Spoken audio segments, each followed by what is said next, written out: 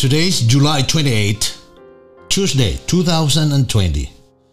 Welcome to our Open My Eyes podcast. This is episode 174. For today, we will read Ezekiel chapters 23 to 26. And here, God gives equal warning and equal punishment to those who do not heed the warnings given. The divided kingdom of Israel, the northern and southern kingdom, and the nations around them like Ammon, Moab, Edom, Tyre, among others, were given warnings before destruction came.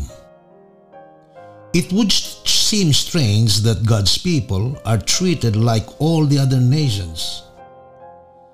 And even it would also seem strange that God used idolaters or those people who do not believe in Him to make sense of His justice. Let me quote Prophets and Kings 514 and 515. I quote, "An idolater by birth and training, and at the head of an idolatrous people, Nebuchadnezzar had nevertheless an innate sense of justice and right, and God was able to use him as an instrument for the punishment of the rebellious and for the fulfillment of the divine purpose."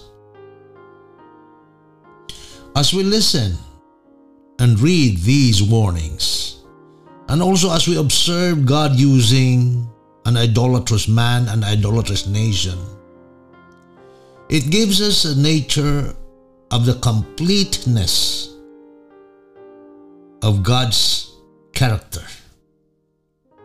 And this is sometimes God's people seems always to forget, and that is God's justice. We're sometimes tempted to think only of the love of God and forget His justice. I'm praying that we'll listen and heed His warnings given in love to make us appreciate His justice.